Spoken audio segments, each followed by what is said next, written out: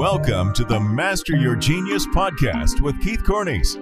Listen in and learn as he coaches entrepreneurs to master their genius. Here's your host, Coach Keith. Hey, everybody. How you doing? It's Coach Keith. Buckle up. I'm doing my podcast with Sid Landolt. It's number 16 on the podcast list there. Amazing content. I mean, we cover everything. We cover leadership, building teams, investing, risk management. This gentleman has gone from 1983 to present, just growing real estate investing, developing international sales, a leader of a company. He's just, and is beating cancer, his lessons in beating cancer. There is some really, I would say there's 100 amazing takeaways on this podcast. When you listen to it, guys, please share it. Let this one go viral. Sid just brings, I'm just so impressed with the wisdom and how he's actually applied it to the rubber to the road. Anyways, guys, at the very end, he gives one takeaway, which is massive for investing and having an amazing life. So listen up, enjoy it, and here we go. All right, here we go. Master Your Genius podcast, number 16 with Sid Landolt. Sid, how are you doing? I'm fabulous, Keith. Thanks for having me, and thanks to all your listeners. You bet. So we'll do a quick preface, and then I'll do an introduction. So Sid and I go way back. We played hockey together for 22 years. I met Sid in my real estate journey. We'll get to that in a second. I think there's going to be great information here today, Sid. I think there's going to be a wealth of information. I'm going to hit so many topics. I want everybody out there that, eat, breathes, shits real estate. I want them to really, I want them to get your trials, tribulations, your genius, your wisdom, because I really believe you're one of the wisest people in the real estate industry with a ton of knowledge, who loves to share it, but it's very humble with it at the same time. And so we're gonna do the journey. So guys, this is Sid Landolt. Sid's story is in 1983 he became a licensed realtor. Sid, how did you do in that first year of real estate? I was below the poverty line for the first 2 years. That was a very difficult time. I'm just going to say, I was 19 or 20 and I looked 15. So you could only imagine how difficult that was back then. So the first 2 years below poverty. And then in the third year in 1986, he bought the RE/MAX franchise. He bought, basically, It wasn't RE/MAX. What was it called? Royal City Realty. That's right. My third year was significantly better, trust me. So, yeah. Well, you needed some equity to buy the business. Now, so, if we go back there, how old are you when you buy the RE/MAX? You started, Yeah, 23, 24 at that time. So 23, 24. I just turned 60. So we're talking, we're talking almost 40 years ago. So, yeah. Yeah. Well, you look good for 60. Are you dying yet, or does it stay dark? No, not at all. Never had to diet. That's so. What, then 19. Go ahead. What were you saying? I said I lost all my gray hair when I went through chemo. It's never come back. Yeah. Well, we're going to talk a little bit about your battle with Hodgkin's, so then 1986 he buys RE/MAX. He then sells that to actually the current owners today that still have it. And in 1990, he starts Hunter Milbourne. And tell a little story about how that came to fruition and what Hunter Milbourne was.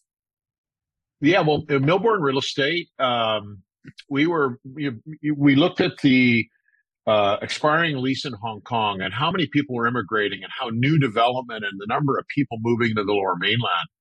And we looked around and we said, there's a great opportunity in the new development business, but no one was really doing it here. And if they were not very good at what they did. So we went south to California, met a company called Dreyer and Young.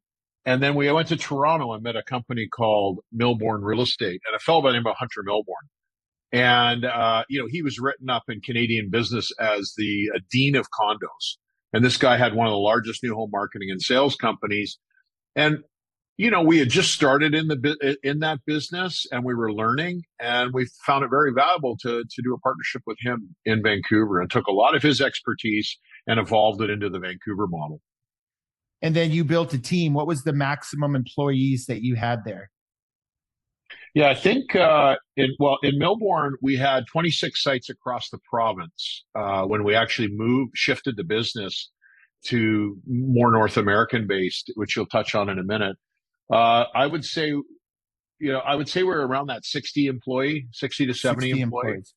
And Yeah, you were kind of the chief operations manager of that. Like you were the man at the top of the food chain at the the president. hierarchy. Yep, Yeah, president. Excellent. yep, yeah, Okay, yeah. so then Hunter Milborn in 1997, you leave Hunter Milborn and you start Sapira with another partner, and that basically was development sales international, though, right? Or U.S. and Canadian. Yeah, yeah, that was the shift. So Melbourne real estate was primarily urban commoditized, urban suburban commoditized. We saw this incredible trend in the late 1990s, and this was this whole demographic based real estate where people were starting to recreate in four season mountain resorts like Whistler in Vancouver, Blue Mountain. And there was a company called Intrawest out of Vancouver, and they were now building these villages across North America.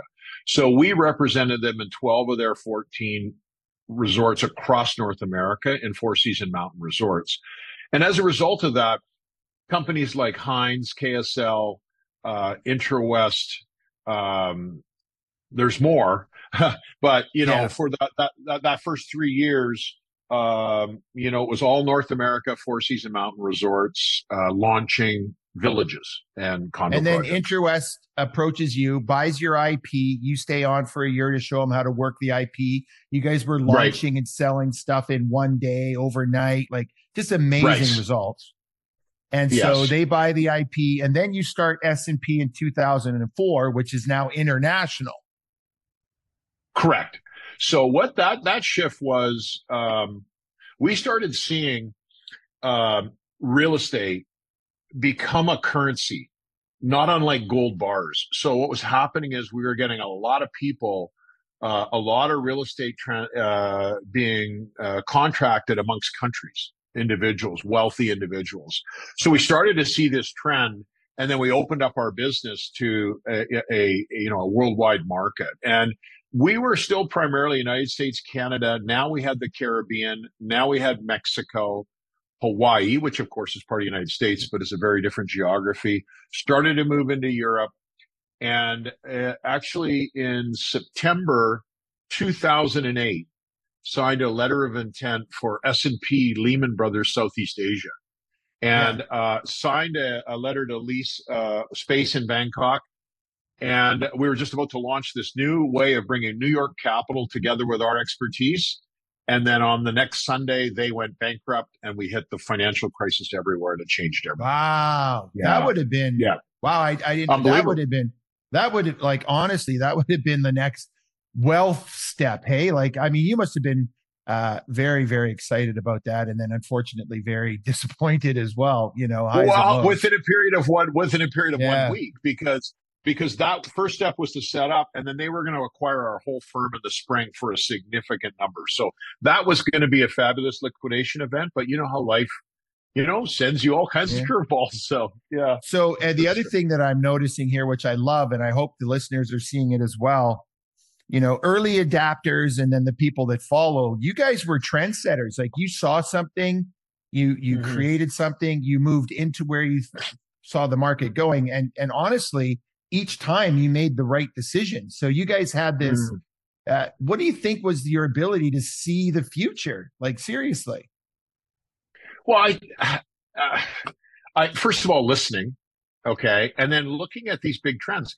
The only reason why we went to North America from a Vancouver centric model is because there was this new thing called the internet.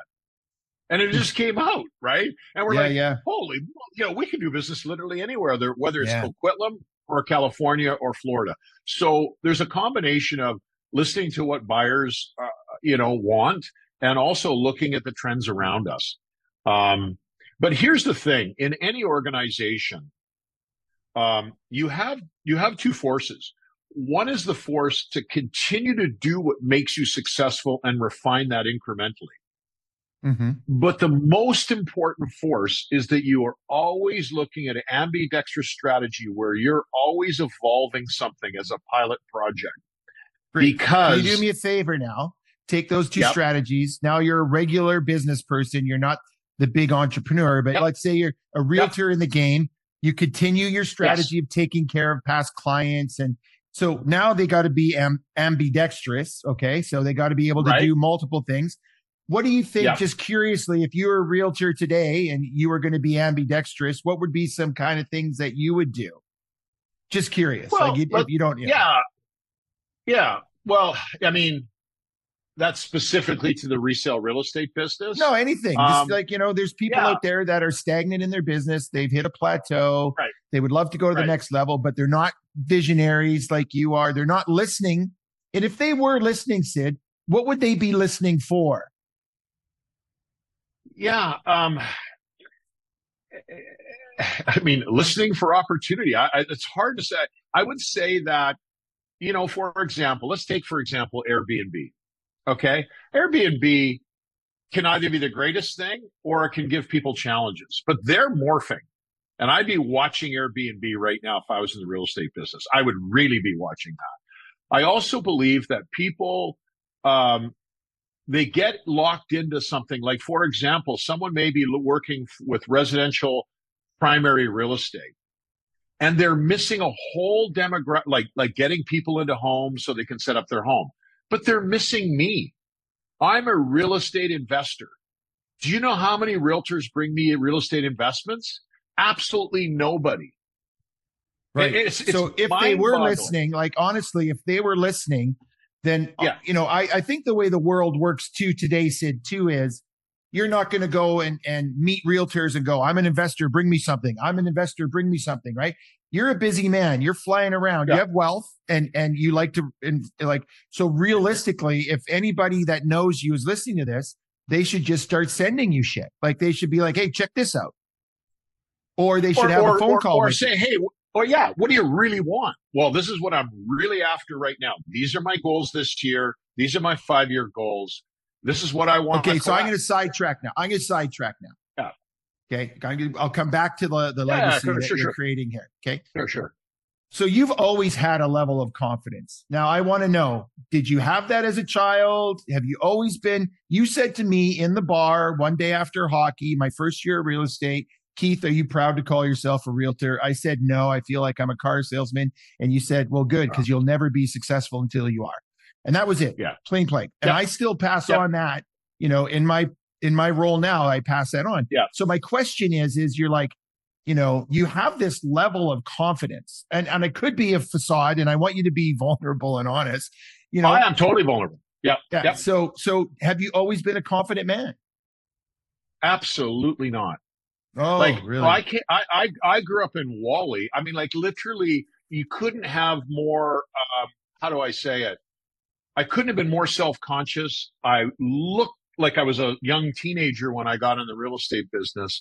So much so that I had to stop doing business with people that saw me physically, and I had to do all phone calls with absent owners in my area. It was the only way I could figure out how to succeed.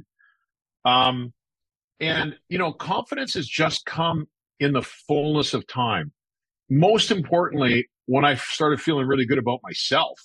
And once I started feeling good about myself and I started feeling good about the business that I was in, well, then, you start getting confidence through experience. And actually, one of the greatest confidence boosters is vulnerability. That when you get to that comfort when you're with yourself, right? Then, who's going to really, how do I say it? Who's going to really hurt you? And I will not hurt. Yeah, that's the truth, right? If you walk in a room and a dog's on its back with its belly in the air, nobody stabs it with a knife. And I had this conversation with a client. He goes, some people will. And I'm like, no, I haven't experienced that. I have not experienced that. No. So two things, Keith, when I think about it, confidence is one thing. And I've just shared with you how that's evolved. I would say one of the things is that I don't feel risk the way other people feel risk. Yeah. See, okay? I got that down here with a big star beside it. I want to talk about that. Yeah. So it started, you got to remember, when I started in the business, so I was raised by three people: my mother, my grandfather, my grandmother. Okay, they all died in a 12-month period. And my mother died as I got in the business in the first 3 months, and my grandfather and grandmother died earlier. I'm just going to share with you that when that kind of thing happens to you, who is going to hurt you? Like, honestly, how are what you can you do to me? more? It's like Eminem and 8 Mile, right? Now what? Now what are you going to do? I've lost everything, right? Yeah. Wow. Yeah, bring it on. Bring it on. So right? isn't that awesome? When is an advantage a disadvantage and a disadvantage an advantage? That's Malcolm Gladwell's book, David and Goliath. But it's like, I've lost my family. This is heart wrenching. It's, I'm alone. But it creates this ability to say, fuck it. Hey. Absolutely. Yeah. Bottomless. It's if I fall, I can't fall any lower than this. Yeah. Well, now as you get married and you have kids, you realize there's things that can still hurt you. Okay. For sure. But my point is, in my DNA, when I was young, and now I have to now set up internal systems to make sure I have risk checks, right? Right. Because I've been awesome. Yeah. Yeah. So, it served you well, but now your wisdom says, I'm going to follow my gut and still have a process to check within that as well. Right. Yeah. Yeah. And when you do little things, like, for example, when you say, hey, I'm going to go sell a project in Whistler, right? And you're in Vancouver. Well, it's a bit weird. It's a different market, but you go do it and you realize, well, these are just people too. You apply your skills and all of a sudden you get this confidence. You don't feel risk when you say, well, let's go do business in California or Hawaii or Mexico. It's just like, it's just another so let's go there. I'll pull that apart from you. And my learning is when you trust in yourself and have the faith to do the work, you will take the action. If you don't trust yourself and you don't have the faith, you won't take the action. So part of your risk, analysis is, you have this level of knowing that you can do it because you've always been a hard worker. Like if you want someone to be up at 2:00 in the morning doing and then waking up at 4 to get on a plane and go. You've always been a grinder. Yeah. You're a hard worker, right?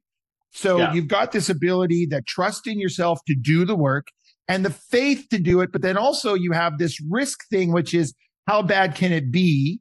Yet over time, their wisdom is like, how bad can it be? Well, let's do a little analysis on it, but let's still move forward. Right. Because everybody that's listening is either an entrepreneur in sales, business, or, and what I want them to get from this is I want them to see it's a formula. And as you've gotten wiser, you've added things into your formula. True. And it's not about how I'm going to do something. It's who I'm doing it with. And I'm sure we're going to talk on Teams and so on, but let's be realistic. I feel confidence when I have a great team around me. Well, let's go. We played hockey together. Yeah, we played hockey together. I only started skating when I was 21. I mean, I'm dreadful at times, but you know what? I'm going to work hard. I'm going to work as hard as you do, Right. But it's the team around you. So let's talk about building a team. Because, there are people out there that now that's the new wave of real estate too, is these big, massive teams. Right. They're basically building a brokerage within a brokerage without the responsibility of the brokerage. Some of them are building these boiler rooms where they get these people in that are low confidence, grind them, take 50% of their income until they move on or quit. Some are creating great environments. Some are really, but when you're building a team of good people, what are some of the key things that you look for, or what are some things that you do to make sure you're building a good team?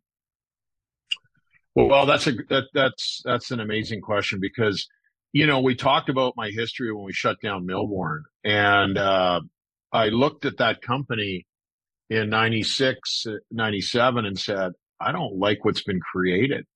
And part of the impetus was the company was like, this is the way you're supposed to do it. Well, there's no way actually, or they say you should do it this way or however. This company I didn't like. And I love the people, but I didn't like the company or the culture and all that kind of stuff.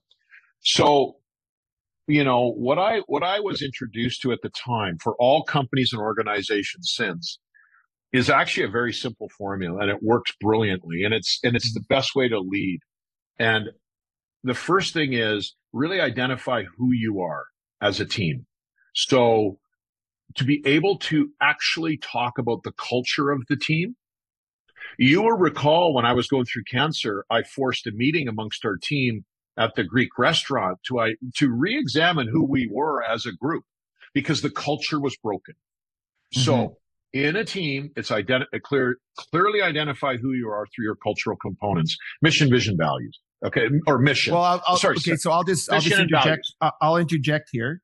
So part of being a trendsetter is having the vision and listening, and then being the courageous leader to lead the team, right? So this vision part is start with the end first, define what you want to be, then build it. Is that what you're saying? Like the vision part? No, I'm going to give you the three components. The three components as a leader is one, who are you?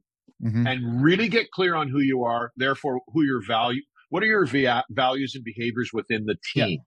The second thing is, where are you going? What's your vision? Where are you going? People need that organizing. They need that place in the future to organize around. Whether that's let's talk about sharing that vision and transparency. You're transparent, but you're not fully transparent, right? Or are you fully transparent? No. Radical transparency. Because here's the thing: the only thing I need to be transparent about is the initial DNA of the vision.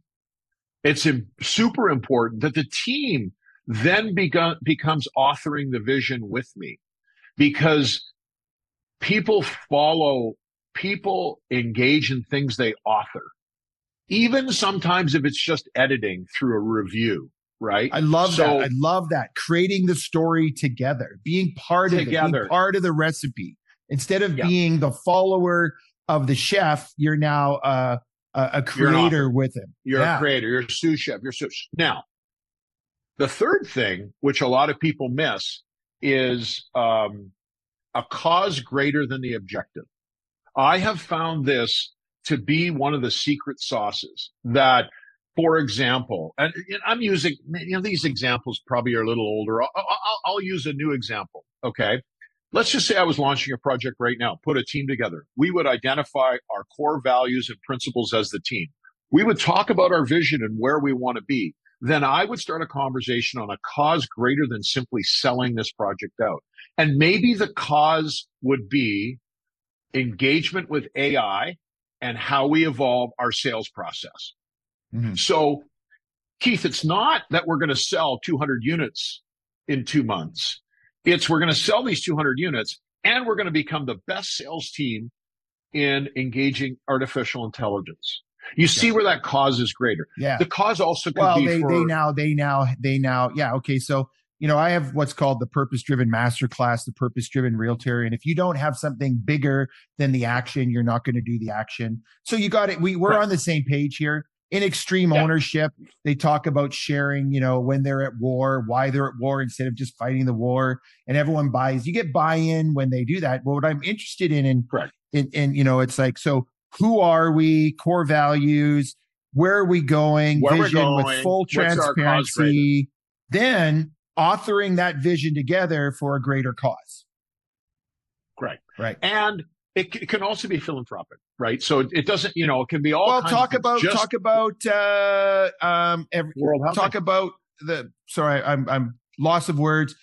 Canada House? No. What did you do where every unit you built here, the people could have a unit? You tell the story, the philanthropic story about. Okay. Yeah. So, for example, created an organization called World Housing, which continues to operate today.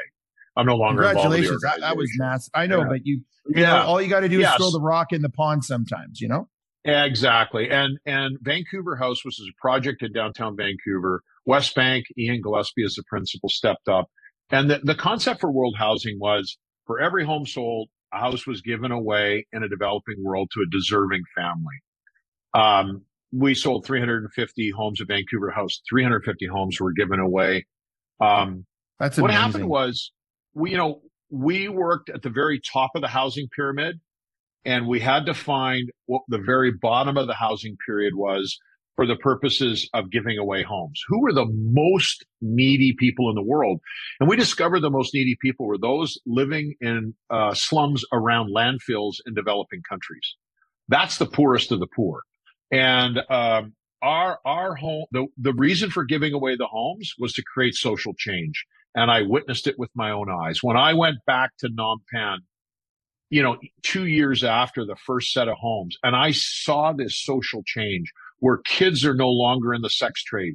Kids are no longer scavenging in, and they're in school. They're healthy. The families are thriving. They're in these homes. They're taking care of them as if, as if they had hand built them. And so, it's creating this social change. This has now gone on. It works in But five that's different like countries. when you were building that company, that vision, you had the people, your team author that vision with you of the bigger purpose of creating this. And that's, and then you brought in, and it's funny, right? Because that attracts certain people, doesn't it, Sid? When you share the vision and some people will stay with you, some will go, but it does attract the right people when you're building that team, doesn't it? In every circumstance, in every person in my world, in the business, okay, one of their number one attractions was world housing. I don't care if you were a potential teammate. I don't care if you were a client, an investor. I'd want to be customer. a part of it. I'd want to be a part Yeah, of it. like everyone wanted to be part of it. And I think there's just a universal truth around helping our fellow man. Well, when you're of service, you always make everybody. When you're in service, you always make money. When you are about making money, you don't make enough. So it's about both. It's an and philosophy. I set financial goals and I want to be in service. I want to have a bigger vision. That's where true higher levels of success come in for companies, is when it's not just about the dollar, it's the dollar and whatever the bigger purpose is. Yeah, let me give you a real life example in my new world, which we'll touch on in a minute. So I'm developing a high rise in downtown Kelowna, right across from the new downtown UBC campus. The greater cause, yes, it's going to be 300 condominiums. It's going to have a grocery store on the bottom. It's going to be unbelievable. But the greater cause that I've brought to the property development is how to combat loneliness in a high rise. You see, wow, I love that. 300 homes in a horizontal neighborhood. Yeah, you're seeing your neighbors, you're meeting, block parties, all that stuff. Yeah. The loneliest place on earth is a 300 unit high rise. So you create a Wordle group. No, you don't do that, Keith. No. But so through planning, through the actual design of the product and the plan, I've created a vertical community. It's not been done before. So, and I have very clear principles that I develop over the decades, because here's the difference. I'm now the client. I'm now the developer. When I was a broker, I could talk about these things all I wanted, but people didn't always get it. Well, I get it. And I will tell you that. Sid, again, here you are seeing a trend, creating the vision, moving forward. Right now, you're taking that risk that we talked about, yet it's a calculated risk. You're building a team on who, where, and now the bigger cause. And now you're a visionary of creating, unlonely high rises. I mean, the world is lonely today anyways. If you want to get a little deep, we can go down that fucking wormhole, Yeah. The world is lonely because in their head, they're lonely. It's just a thought and it's just a feeling, and you can shift that. And that's what your kind of development is doing, is shifting the thinking around housing and shifting that, hey, there is thoughts and feelings in this development, which creates a different story. And that story becomes your reality. But thank you. And you're 100% right. Let's have the rubber hit the road here. So I have to speak to a group of realtors up in Kelowna. How do you bring value to the real estate community under a concept that battles loneliness? Think about that. They're all lonely. They're all entrepreneurs. Keith, but you've got to remember is that how do you translate that to value in the eyes of the realtor and the customer? Yeah, for sure. So for 5 hours, I drove up with my daughter, Samantha, brainstormed and worked it. I'm going up on stage the next day. Mm-hmm. And here's where I landed. The communities that have combated loneliness will be the most desirable when they're finished.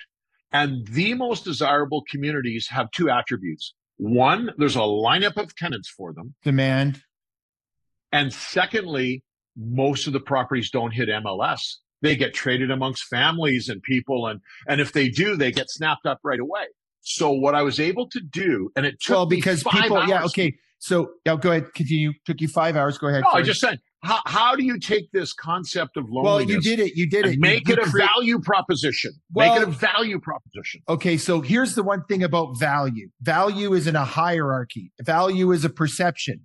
When you have a hierarchy of value, do you want the smartest doctor doing your cancer surgery or the guy that failed and basically got in? No, you want the hierarchy of intelligence. Do you want the one with 25 years experience or 1 year's experience? It's like a hierarchy of experience. And so it's the story that creates the value, because really value is in perception. If I have mud, you would be, Keith, I don't want it. But if you're building a mud hut and you need the mud, then it's valuable because the story that's created behind it. So, story branding, in my work, everyone creates stories that stop them from being Sid Landolt. They get to a point, they're like, I can't do this, So the story is like you created a vision of a story that's not out there, that hits a pain point of loneliness, which is in society because of COVID and because of everything that's going on. And you're saying this building is unlonely because of this. And people are like, I want it. And it's amazing. Like, you've always been a genius when it comes to marketing, and you've always had the confidence. And listen, guys, when I talk to you, if you're my client, and I'm like, you have to believe 100% in your value. You have to be like, I have this value. And Sid, I'll never forget every time you had a building. This is the best building in the world. And so that conviction of truth and belief and purpose. And, if you don't believe that you can make a difference and make a building unlonely, you can't do it. Yeah. No, well, so let me simplify my approach when it comes to relationships and when it comes to putting offerings out there. They always must have two things to be lasting: value and meaning. Meaning and value. So when you take a look at the high rise, the meaning is we're going to go after loneliness. Okay. And we're going to make this an incredibly great community, because prior to COVID, Vancouver Sun run a whole series on loneliness, and then COVID exacerbated that. Okay. So the meaning is loneliness. The value is what happens when this neighborhood becomes the most desirable building in downtown. Well, you're what I'm hitting saying two is really, I'm always hitting meaning and value in everything. If I have a relationship with a teammate, I know that I need a company that's value driven with a vision. That's the meaning. And I know I have to pay them really well. That's the value. Those relationships last forever when you have meaning and value. If you're a company that's out there with meaning and doesn't pay well, not going to work. If you're a company that is awful, but you pay well, it's not lasting. So if you want long-lasting relationships, you need meaning and value. And that can translate to anybody out there that's building a team. You want to operate a boiler room and have them make phone calls and sell the dream and pump up their tires and take 50% of their income only for them to fail. It's not going to last, right? So the other thing, Sid, is with the world the way it's going in ideologies, identity politics, tribalism, you're actually saying everyone's lonely. Come here, you won't be lonely. You're fitting into the vibe of the world today too, which is come to us, be part of this tribe that takes you from the opposite of loneliness. And the brilliance of that too is you're not going to be lonely. To you is one thing, and to me is another thing. So if I lost my grandparents and my mom, and loneliness is that, then that fills that butt for me. If loneliness is I have no one to play golf with, that fills that for me. Like, my perspective on loneliness is going to be my story, but it fits with you because you're saying I'm taking care of that pain for you. And I'm assuming that I'm going to have a golf partner, or I'm going to have a family, or, Yeah. How I translate that to real estate development is you know, allowing the opportunity for social connectiveness at the option of the people in the building. So what I mean by that is some people want to be more private. I get all that, but the optionality of social connectiveness, that's the start. That's all I'm starting, because people will take care of it after that. Yes. I sold some, people always say, oh, really wealthy people want privacy, blah, blah, blah. You know what? I've sold more ultra high net worth people that love the idea of being with their cohorts and making sure in the resort and second home settings that's set up. I mean, it's just a load of crap that, as you get more money, you want more privacy, whatever. Yes, there's some of those issues. No. But Humans people, are humans. Humans are humans, period. Next topic. Period. Like, hey, how about this? So simple. How about this? So, another thing that you're doing that everyone should think about there when they're building their brand, their business, right? You're telling them everything they need to do to build a strong brand right now. Don't target the whole world, targeting everyone. Build your brand for who you want your brand to go to, right? Because, it gets watered down. Like if you're going to try to sell your building on loneliness to the world, right, instead of to Kelowna or to people in BC or wherever your market is, you're an expert at specifying markets. So let's talk about when someone is an entrepreneur building their brand, specifying that brand. Talk about that however your genius wants to go on that. What do you think? Yeah, sure. So in everything I do, I try to create a one-of-a-kind, distinct offer or service that can be heard by the audiences in one story. Okay. So the most important thing is that you continue to work your offering to be one of a kind, whatever that may be.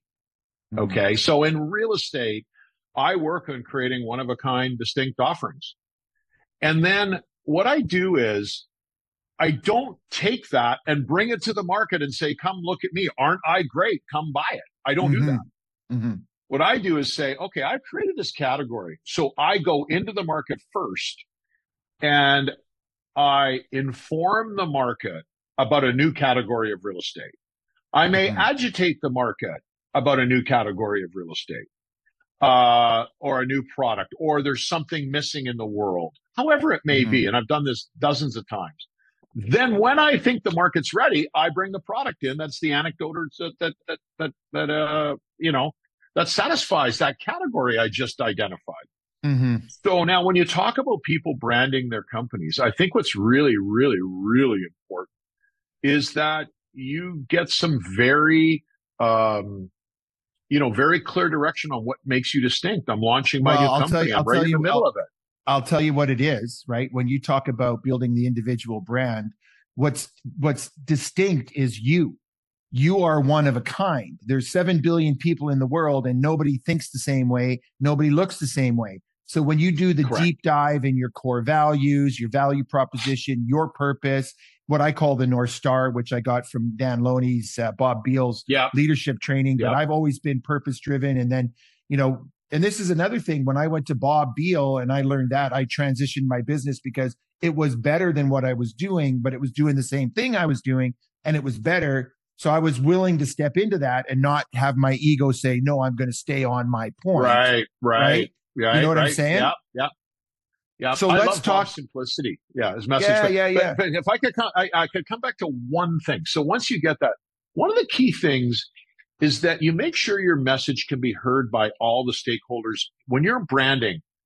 So for example, I'm a resale realtor. What is my message that both buyers and sellers can hear? Because if my message is, I'm going to get the maximum dollars for your home, what does that mean to the buyer you're representing? Yeah. Right. I'm going to protect you in every transaction it's an ethereal, overarching.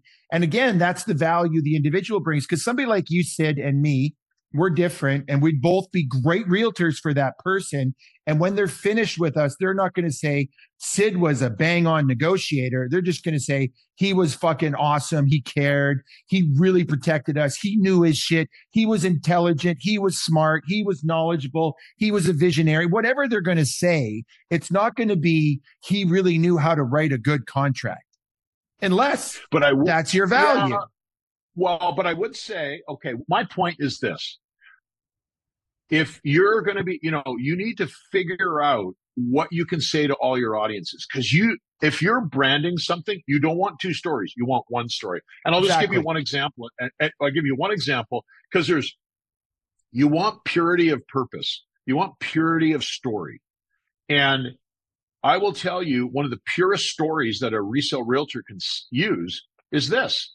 I'm the best negotiator in the marketplace. Clean and clear. So bear with me. Done. Like, no one is as good a negotiator as I am. Really? Well, this is the best property that you can ever buy. Right? It's like, I am the best negotiator. And here's the thing, Sid, I want you to understand that's an easy concept to speak about that you have done and you do successfully. And for everyone else, that's the regular dudes and dudettes in the world. It's hard to say, I'm the best negotiator, period. Yet you're saying, give me a clean, clear one story that I can attach to, right? But nobody's doing it because, first of all, they don't want to say that because they might get ridiculed or canceled or offended or, and I'm like, yeah, but you see, guys, this is also on YouTube. So go to my YouTube, follow me on YouTube, but go to YouTube. All my podcasts are done in video so you can watch the actual human being and not just hear the voice. And you really want to see Sid because he's pretty animated. I'm very still. I know you're going to move me now, but I'm just going to say this point. You don't have to say you're the best negotiator. You can say this. I'm an expert negotiator. And don't just say it, do it. Go on the courses, read the books, practice the techniques. You will be the best negotiator. Great transition. What does it take to be a good leader? Well, I'm just going to repeat what I said, which is identify who you are, where you guys are going, and create a greater cause. That's great leadership. Now, as far as, how do you govern, govern? No, not what is great leadership. How to become a good leader. It's a personal, it's introspective. Leadership is a verb. Being a leader is a noun. So as a noun leader, because you had 60 staff and I know 60 of them and they all loved you, even though you had to let 60 of them go when that downsizing was horrific for you, Yes. I mean, that wasn't a fun day. As a good leader, right? As a person who's a good leader, give me some of the characteristics you believe that you have or that you've learned to do that has made you a good leader. Well, so I think there's a lot of obvious ones. Not so obvious. Just state what you're going to state. Give us your genius and shut the fuck up. Okay. You know what? I am very committed to setting my own personal goals. Okay. And always have I always have goals and I share them and I'm very transparent. And I'm going to give you something that maybe is not typical for a second. And there was some real key lessons that I learned going through cancer. And they have had such a dramatic impact on me over time. I'm going to share those with you so that you get how I approach leadership. Number one, it's not about time. It's about energy. That I would take a level 100 energy for 5 minutes than a level 10 energy for 5 hours. Okay. Mm-hmm. So when I show up, Keith, I am 100% full energy. And when I'm not, I'm not. So when I walk into the office, I know that I need to be there. And that infects the entire organization through all geographies. Okay. Mm-hmm. So number one thing I learned in being a great leader as a result of my challenges was it's not about energy. It's not about time. It's about energy. Because guys, when Sid was battling cancer and I said, I'd love to help you out. You said, well, if you could, pick me up, come to me, pick me up and take me home after chemo one day. And I walk in there and there's Sid in the bed on his phone, texting, talking to me, energy's at a 10. And half an hour later, I was helping him into a wheelchair, lifting him into my car, taking him to get his drugs, dropping him off at home. And that was the day that you found out you beat cancer. I was very fortunate. Yeah. I was very fortunate to be there on that day because they told you that the results were clean. And then I dropped you off at home and you laid in bed and slept for probably 8 hours. So when he's talking about the most important thing he learned about as he was going through cancer to be a great leader was give 100% of your energy for as long as you can and lead with that energy, right? That's kind of the core. So three things. It's all about energy, not time. The second thing, it's all about relationships. That the time and energy you invest in relationship, bringing value and meaning to your relationships. Absolutely. I mean, Keith, the relationships that I have over the number of companies and decades are so deep and so long.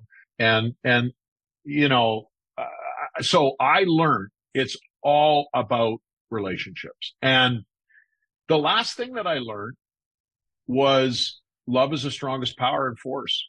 And that in the most difficult circumstances as a leader, if you are able to think from a loving heart and have empathy, you're at another level.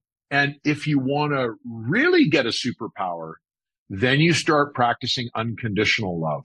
And that's another level.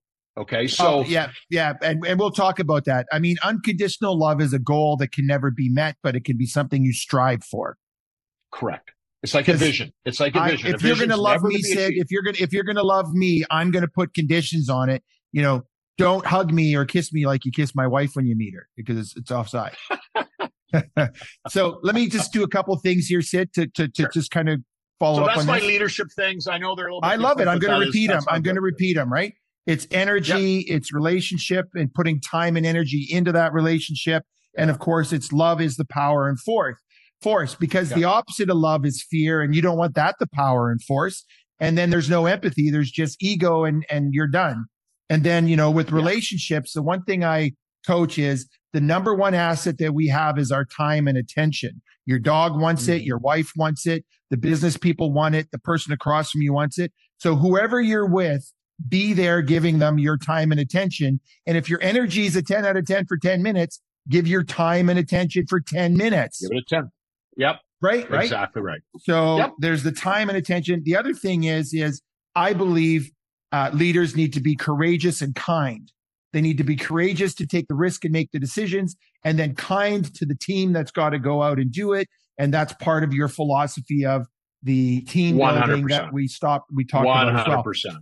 And what I love, Sid, is I love when I can bring somebody like you on who is so articulate and defined because of your age and your wisdom, because everything that you tried that failed has now created more wisdom, and you're not afraid of failure. You do have, he had, like you said, guys, he had to work on his confidence. Just keep that in mind. This person that we're talking to had to work on his confidence, and it was the key thing that, has built him to where he is.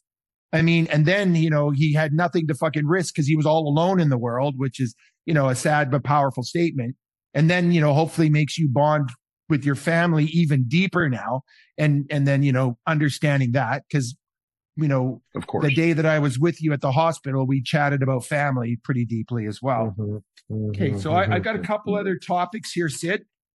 Sure. We're covering a lot of ground. So 2012 was the destination, and then then almost the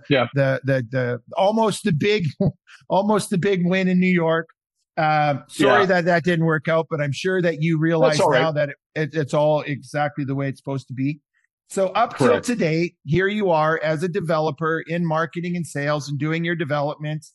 Let's talk about you. You went through a stage where you were really strongly investing in real estate, commercial, and you took some. Yeah. What are for people out there that are thinking of investing in maybe their first condo or an Airbnb or something?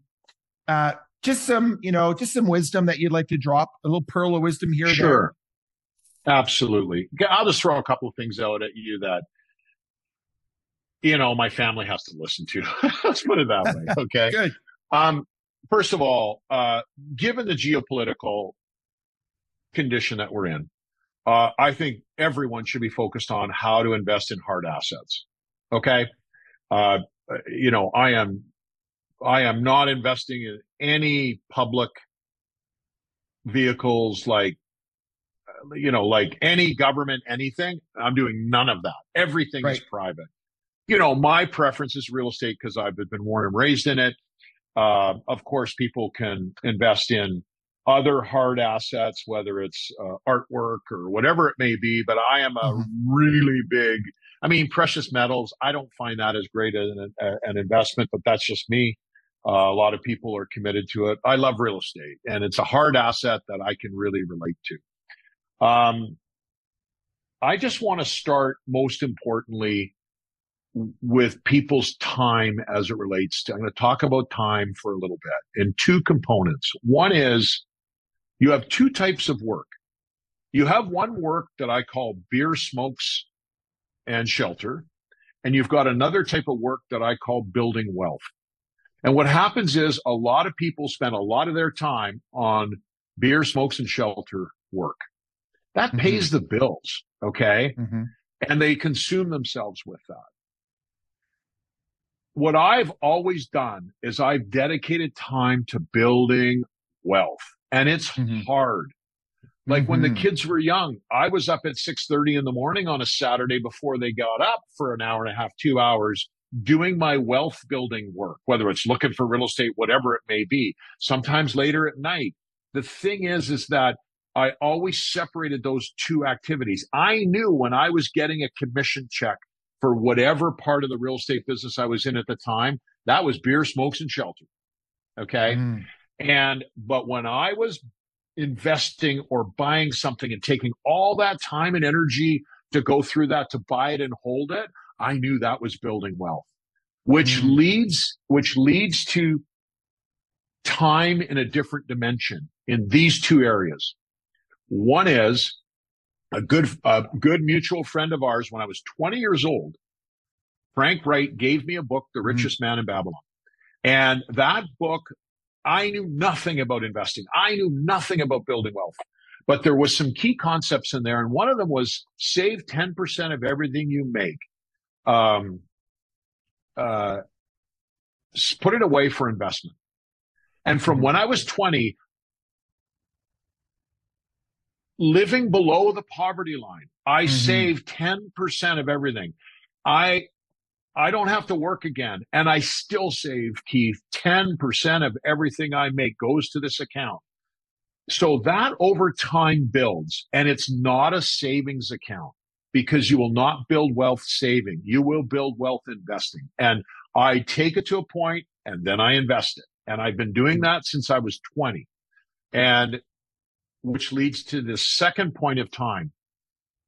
Financial success is all about time.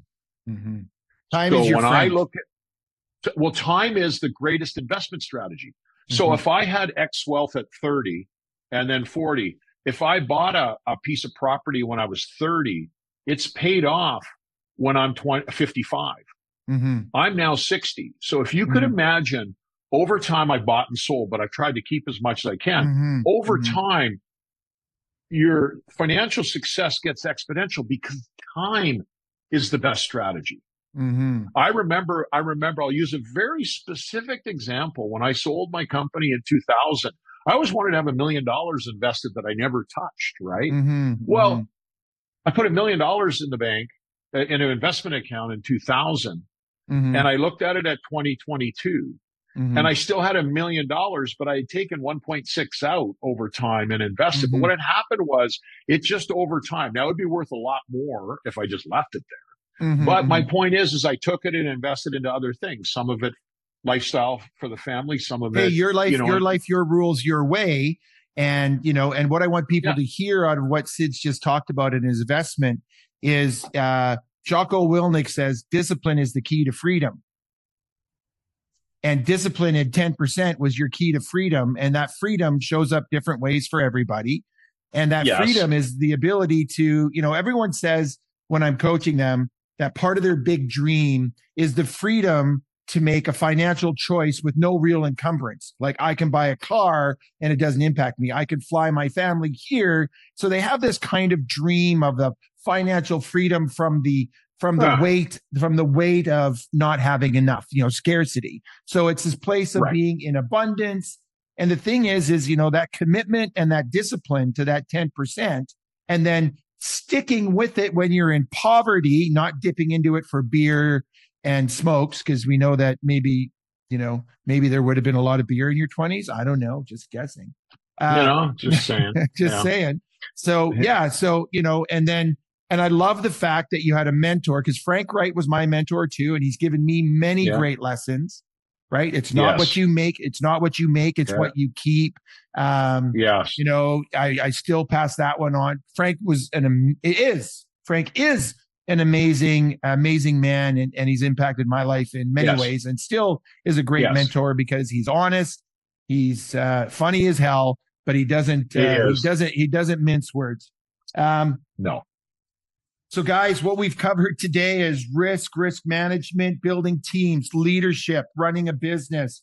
We've talked about we have covered so much. Like, listen to this again, you guys. Like, listen back and listen to it every month and get something and put it into action. Let the rubber hit the road. We talked about brand building. We talked about creating stories. We talked about your strategies. And I mean, we've shared so much wealth here, Sid. Like, I love everything I've done. I really feel, for me, this is a full circle moment because I never knew this about you. You and I always connected in short conversations. I was telling you what I was doing about the neuroscience and my purpose-driven business, and you were interested, and we never really connected on any of that. We tried to, but life was just too hectic and busy. My philosophies and your philosophies are different and similar. You have a lot of insight. I learned a ton here today. And I will listen to this again. It's going to be on YouTube. It's going to be on Apple Podcast. It's on all the podcast channels. Recently I've decided that, I have a lot of people that I could bring on the podcast, and I just wanted something like this, something really rich.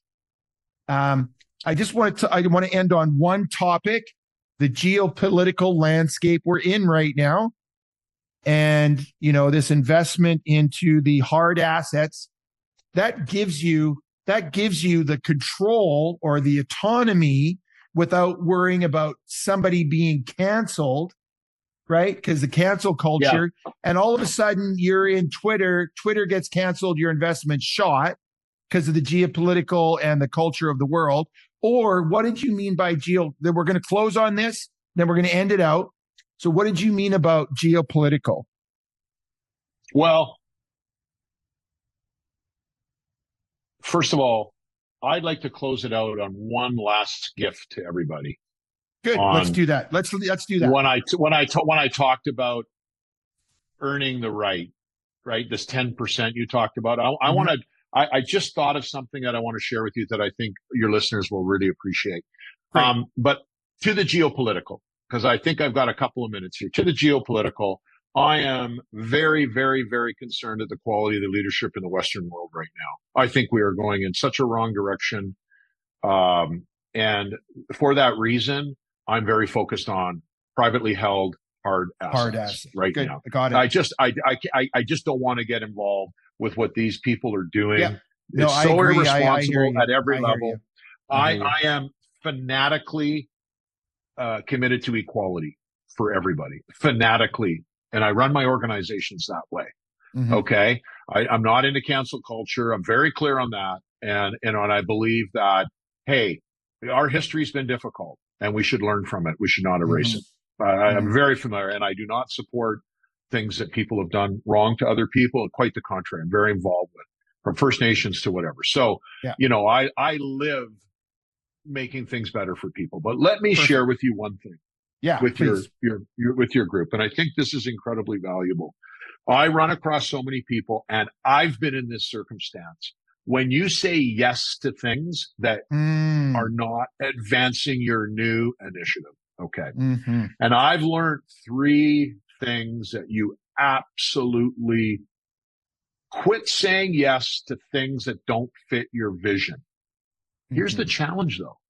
So many people come to me and say, I have to take this job for the fees. I have to do this. I have to do that. Stop. What you have to do is, 1, start earning the right to say no. And the way you do that is you save 10 or 15% of every dollar you earn and put it into your say no fund. That's not your investment fund. Mm-hmm. Okay. Your say no fund. Yeah. So you may spend a year saving money, 10 cents at a time, on your say no fund. Second thing is, get super clear on what you want to say yes to. Okay? Because once you're clear on what you say yes to, the quantum field starts working and it comes your way magically every single time. It's not something I believe in. It's something I rely on daily in my business. Well, when you say yes and you're 100% in and you're committed, there's only one direction. There's only one result. So it's going to come to you. So you just got to clear. And then the last most important step is clear things off your plate.